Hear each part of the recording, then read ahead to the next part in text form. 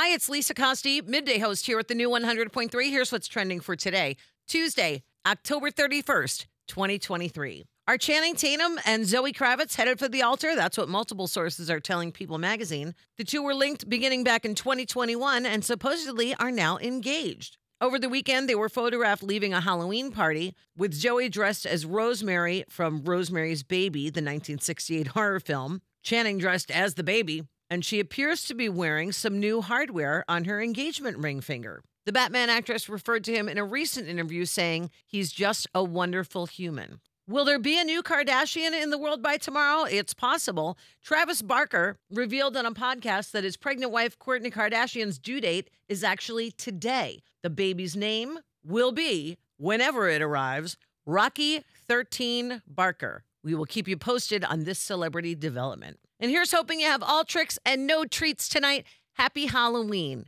Be safe. And that's what's trending. Have a great day. And thank you for listening to the new 100.3. She loves the 90s and 2000s.